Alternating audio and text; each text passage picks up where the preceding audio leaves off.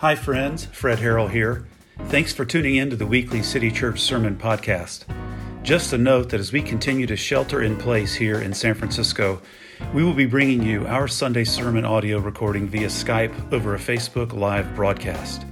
So if the audio quality seems like a little lower than normal, then now you know what's happening. We just wanted you to know. You can join us on Facebook Live each Sunday at 10 a.m. Thanks for listening and subscribing to our podcast. The scripture reading today is from the Acts of the Apostles, chapter 2, verses 1 to 21. When the day of Pentecost had come, the disciples were all together in one place. And suddenly, from heaven, there came a sound like the rush of a violent wind, and it filled the entire house where they were sitting. Divided tongues as of fire appeared among them, and a tongue rested on each of them. All of them were filled with the Holy Spirit and began to speak in other languages, as the Spirit gave them ability. Now there were devout Jews from every nation under heaven living in Jerusalem. And at this sound the crowd gathered and was bewildered, because each one heard them speaking in the native language of each. Amazed and astonished, they asked, "Are not all those who are speaking Galileans? And how is it that we hear, each of us, in our own native language? Parthians, Medes, Elamites, and residents of Mesopotamia, Judea, and Cappadocia, Pontus and Asia, Phrygia and Pamphylia, Egypt and the parts of Libya belonging to Cyrene, and visitors from Rome, both Jews and proselytes. Cretans and Arabs in our own languages we hear them speaking about God's deeds of power." And all were amazed and perplexed, saying to one another, "What does this mean?" But others sneered and said, "They are filled with new wine." But Peter, standing with the 11, raised his voice and addressed them. "Men of Judea, and all who live in Jerusalem, let this be known to you, and listen to what I say. Indeed, these are not drunk, as you suppose, for it is only 9 o'clock in the morning. No, this is what was spoken through the prophet Joel. In the last days it will be, God declares, that I will pour out my Spirit upon all flesh. And your sons and your daughters shall prophesy, and your young men shall see visions, and your old men shall dream dreams. Even upon my slaves, both men and women, in those days I will pour out my Spirit, and they shall prophesy. And I will show portents in the heaven above, and signs on the earth below, blood and fire and smoky mist. The sun shall be turned to darkness, and the moon to blood, before the coming of the Lord's great and glorious day. Then everyone who calls on the name of the Lord shall be saved." The word of the Lord. Let us pray. Gracious God, we know that you do not run from our pain and our sadness, but join us and share with us in it. And so we ask now that we would have faith to believe that you would meet us today as we come with all the different emotions and feelings that we bring to this particular day in light of current events. Give us grace. Help us to know that you see us, you know us, and you love us. Give us grace to believe that you have arranged this moment to speak to us. And so we pray all this in the name of Jesus. Amen. So how are you, everyone? I just want to say that if you feel like you have nothing in the tank, let me say that I see you. I am you. I have never felt so depleted, to be honest. This past week has been brutal on so many levels. The trauma of seeing another black body killed, George Floyd, say his name. The trauma of seeing another body black killed, the trauma of anarchists disrupting peaceful but forceful protests with violence and destruction. The use of the phrase rooted in racism. When the looting starts, the shooting starts by the leader of our country, sent shockwaves through our already anxiety-ridden collective consciousness. the exhaustion our black and brown-skinned siblings already feel on a daily basis made horrifically worse by seeing the violence perpetrated on those who look like them, who look like their sons, who look like their daughters, who look like their cousins, who look like their brothers and sisters, who look like their moms and dads. It's beyond anything I can imagine. I want to just say, come Lord Jesus, come quickly, say amen, and move on. But we have Pentecost to talk about. Perhaps never a more timely occurrence of this Jewish and Christian holiday. For our Jewish friends, it's 50 days after Passover in the celebration of the law given at Mount Sinai. For Christians, it's 50 days after Good Friday, 7 Sundays after Easter, where we celebrate the giving of the Holy Spirit and the birth of the church. Pentecost is a story of how the church came alive by the power of the Holy Spirit. On that day, followers of Jesus Christ received the power to take the gospel to the streets in Jerusalem and eventually throughout the earth.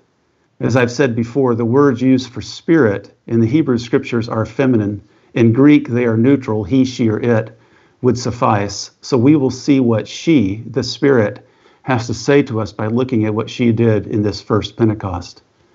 What happened that day was such a powerful experience that they said it was like fire falling on them. A sense of community and understanding transcended all the difference of language of those who were gathered there. On that day, a mighty wind from heaven blew the fire of the Holy Spirit into those followers who were gathered together. When something like tongues of fire danced over the heads of the apostles, they seemed to be quickened by unseen forces. They were shouting, preaching, speaking in a variety of languages so people from a lot of different countries could understand each other, and generally making such a commotion that the people of the city had to stop and wonder what on earth was going on. Some sneered and wondered if they were all drunk. Peter says, "We aren't drunk. It's only 9 o'clock in the morning." Maybe the sermon title should be, "It's 9 o'clock in the morning somewhere." But the Spirit blew into the apostles an awareness that just as Jesus had promised, the presence of the Holy Spirit was with them and was at work in and through them. The sound that came from heaven, that rushing violent wind, was the exciting sound of old barriers being broken and glass ceilings shattering. The divisions within humanity were being overcome, which makes Pentecost falling on May 31, 2020, so relevant. So here's a few things we learn about the Holy Spirit. The first thing we learn about the Holy Spirit is that she is uncontrollable.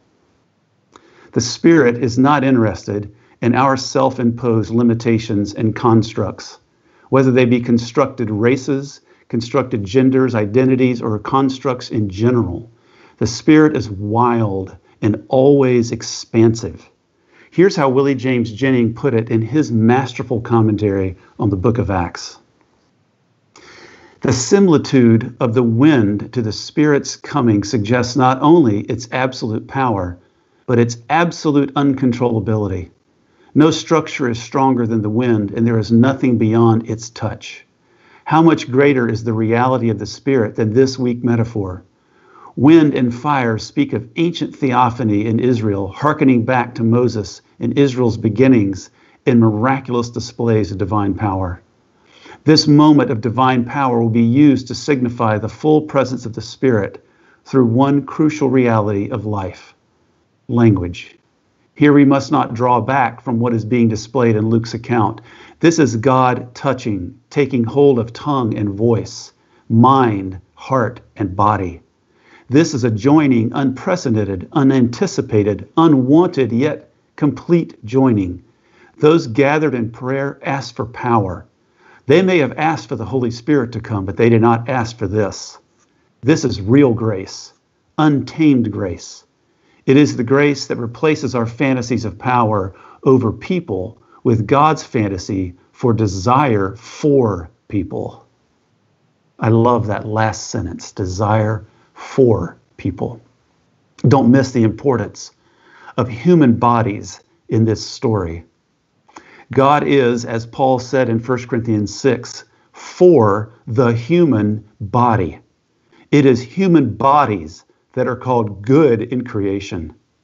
It is human bodies that are called the temple of the Holy Spirit. Human bodies matter, all of them. But when they all don't matter, we must stand with those whose bodies are being broken, incarcerated, maligned, harassed, and murdered, and say, those bodies matter.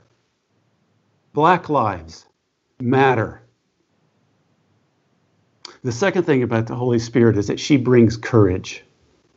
Before Pentecost, on the night of Jesus' arrest, Peter cowered away from the servant girl's questions and refused to admit that he knew Jesus. But after Pentecost, Peter preaches the first Pentecost sermon to the confused and questioning crowd, boldly proclaiming that Joel's prophecy is being fulfilled as people are having dreams and visions. The Spirit gives him the power to witness to the crowd. Before Pentecost, many of the disciples felt doubt and despair. They may have felt like their ancestors had, like dry bones. But after Pentecost, the apostles went out into the streets and into the community, and lives were changed. They touched the lame and they walked. They were imprisoned and flogged, yet they showed no signs of doubt or fear. Prodded and empowered by the Holy Spirit, the once disheartened disciples moved out. We need that courage right now to do the hard work of confronting the systemic injustice of racism in our communities, our families, our friendships. And it will take courage to do it. It is hard work. But I believe the Holy Spirit, she will meet us in that work as we do these hard things, and she will give us courage. The third thing about the Holy Spirit that we learn here is that she breaks down barriers. Who would be in this new community of faith? Who would be allowed to be a part of it? Well, Jews, of course. That's what the first disciples believe. But not long after the story of Pentecost, in Acts chapter 2, there are other stories. She leads Philip, the Spirit, to an intersection where he will encounter an Ethiopian eunuch, and she tells Philip to jump in the chariot with him. Not long after, this sexually ambiguous man who would be considered unclean is welcomed into the church and baptized on the side of the road. Later, Peter has a vision in which he sees a great sheet being lowered with all kinds of animals. He heard God's voice saying, "Don't call anything I create unclean." Peter came to understand that the vision wasn't about unclean food, but about unclean people. He met the Gentile Cornelius and baptized him. The church would have become just a Judaistic sect within Judaism, a gathering place for disgruntled Israelites. But no, the promise of God was sent even to Gentiles, to outsiders. The early church struggled with the issue of who to include, just as we do today. But she, the Holy Spirit, prevailed. When someone asked, "What does this mean?" Peter tells them, quoting Joel the prophet, "In the last days it will be, God declares, that I will pour out my Spirit upon all flesh, and your sons and daughters shall prophesy, and your young men shall see visions, and your old men shall dream dreams. Even upon my slaves, both men and women, in those days I will pour out my Spirit, and they shall prophesy." To quote Willie James Jennings one more time, the passage proclaims a new world order energized by the movement of the Holy Spirit, breaking through on all flesh and destroying social orders that find slavery useful, stable, capable of making fundamental differences of identity between would-be masters and would-be slaves. These slaves, men and women, prophesy. God speaks through them, and they are to be obeyed. This new world order begins with collapse. God shakes foundations, especially ones that wrongly claim divine imprint. You can be sure about this. When people are genuinely coming together, not playing nice, not sweeping hard truth under the rug, but really coming together with openness and acceptance and truth and love, there she, the Holy Spirit, is. You can be sure about this: when new ideas, new vistas of understanding about others who are different from you are taking place, when new human solidarity is taking place when people who used to not stand the sight of one another come together and value each other and see each other, especially in our differences, as a gift. There she, the Holy Spirit, is. You can be sure about this. When new insights about how we are all interconnected, how the divine is for us and not against us, when equality and equity are pursued and realized because the divine breath of God comes down on all flesh at Pentecost, there she, the Holy Spirit, is. And you can be sure about this as well. When people of power use it to divide and conquer, to foment violence and discord, to create greater inequities, to blame and victimize, to shame, to pervert, to preserve systems of oppression, there she isn't. That would be the unholy spirit at work in the world, and it must be opposed by followers of Jesus who are filled with the Holy Spirit.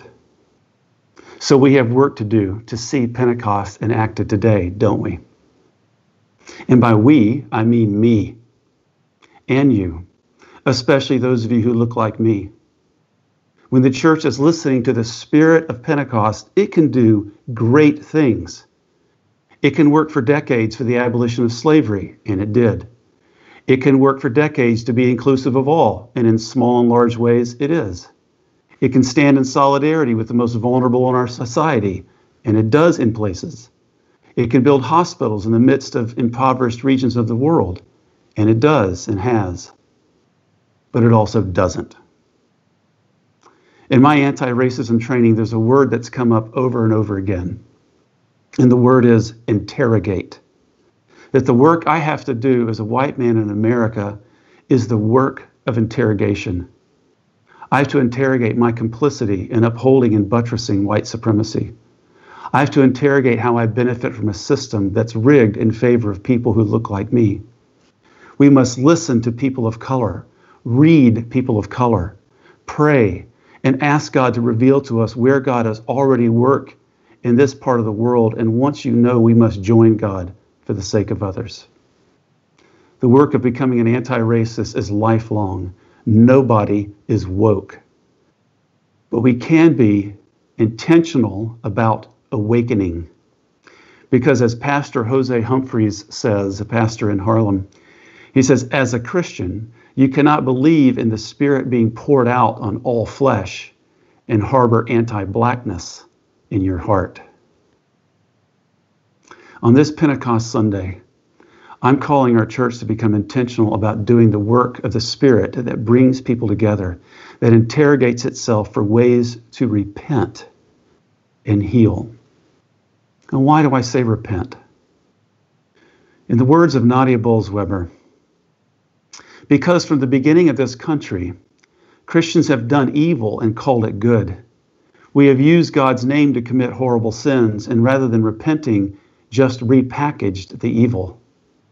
I'm persuaded that the venom of white supremacy runs deeply in us as a country and a people for very specific reasons, because the fangs that delivered it were given not the devil's name, but God's.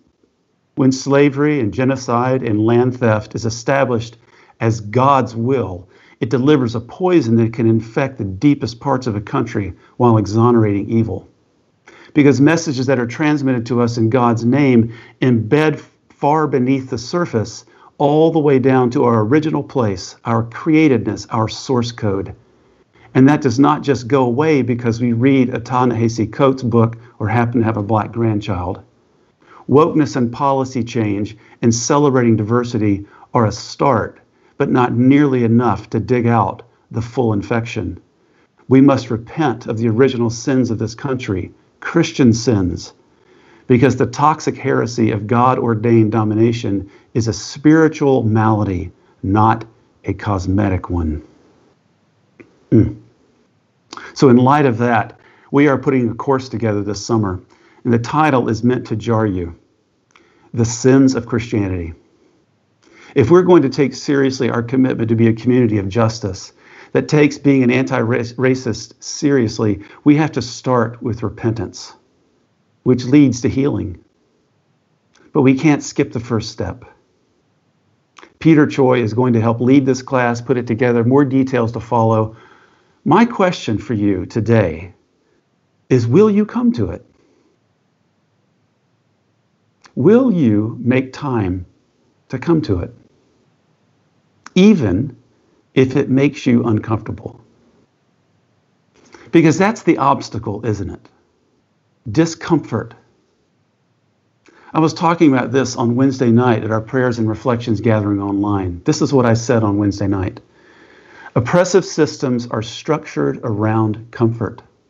White supremacy, for example, is structured around comfort. People who look like me enjoy the comfort of never having to train our children on how to engage with police. We enjoy the comfort of being able to move about in this world without fear that we are suddenly going to have a white woman call the cops and endanger our lives just because we asked her to leash her dog. We enjoy the comfort of the benefit of the doubt in every setting. We enjoy the wealth that has been amassed in the backs of black and brown images of God. Calling that into question makes people who look like me uncomfortable. So people who look like me will lash out in fear or anxiety because we're just so unused to feeling uncomfortable. We have no practice in it. People of color are practicing it day by day, by no choice of their own, and as a matter of survival. But white supremacy has made people who look like me fragile. So our country right now is being torn up by the fruits of racism on Pentecost Sunday. I believe it's past time to open ourselves to the work of the Holy Spirit to help us discern what the good news is for this very moment and to empower us to enact and proclaim it. The Spirit that led Jesus to say at Jesus' first sermon in Nazareth, where Jesus started quoting Isaiah, "The Spirit of the Lord is upon me because she has announced me to bring good news to the poor. She has anointed me to bring good news to the poor. She has sent me to proclaim release to the captives and recovery of sight to the blind, to let the oppressed go free." That same Spirit, that is the Spirit of Pentecost, and it still blows into our lives. Yes, to justify us by grace through faith, to set us free, to accept ourselves and to love God and neighbor. The same Holy Spirit who inspired the prophets and apostles, who gave birth to the church, continues to prod and cajole and urge us forward. And our question is, will we listen? Will we listen? Because as the prayer from the Talmud says, do justly now, love mercy now, walk humbly now. We are not obligated to finish the work, but neither are we free to abandon it. Amen. As a prayer of lament now for George Floyd and for all those who look like him who have been murdered, and as a response to this sermon, we'll end this sermon with this litany. You should see it coming up on your screen. You'll be responding with Amen. O protector and servant of the oppressed, whose children are being killed by militarized police, we know that wherever there's a broken body, wherever there are tears, you are there. May your holy and life-giving Spirit so move every human heart that all racial barriers that divide us would crumble. May those who have been ordained to protect and serve repent of their violence, that they may join with us in the new life you have promised in Jesus Christ. Amen. O Holy One, friend of the enslaved and oppressed, you did not enter our world in an ethereal, beautiful body to excrete a few tidbits of wisdom. You were incarnated as an enfleshed, exhausted, and eventually executed human being. Teach us, liberator of your faithful, to take the side of the oppressed as you did. Point us to the example of Moses, of your prophets, of Christ, who with boldness and truth proclaim that the lives of the exploited matter. Amen. Mother God, who has longed to gather all her children under her mighty wings, you are our good parent and caregiver. Rupture, O giver of truth, the status quo of racialized violence that infects your land, and teach us through your divine word to reject the false promises of state peace in favor of the presence of the dangerous justice of Christ. Amen. Healer God, whose church predates the doctrines of white supremacy by more than 1,000 years, empower us with words and wisdom to confront all racial divisions sown by colonizers and cultural elites. Teach us alongside all your saints to remember our people, all people in our bones, to stitch their hymns and heritage into our hearts. Help us each to reconnect with the cultural heritage that birthed us instead of the violent racial categories into which we have been forced. Amen. Jesus, in your last hour of life, you hung on a tree at the hands of the state, while your mother Mary and many women knelt in grief and holy anger. Forgive us who stood back as bystanders, watching silently. May your choice to face Herod and Pontius Pilate give us courage to take a stand. May your blood cover and heal all wounds, both present and expected. May your resurrection sow in us the seeds of a divine and joyful resilience. In the strong and powerful name of Jesus Christ, we pray. Amen.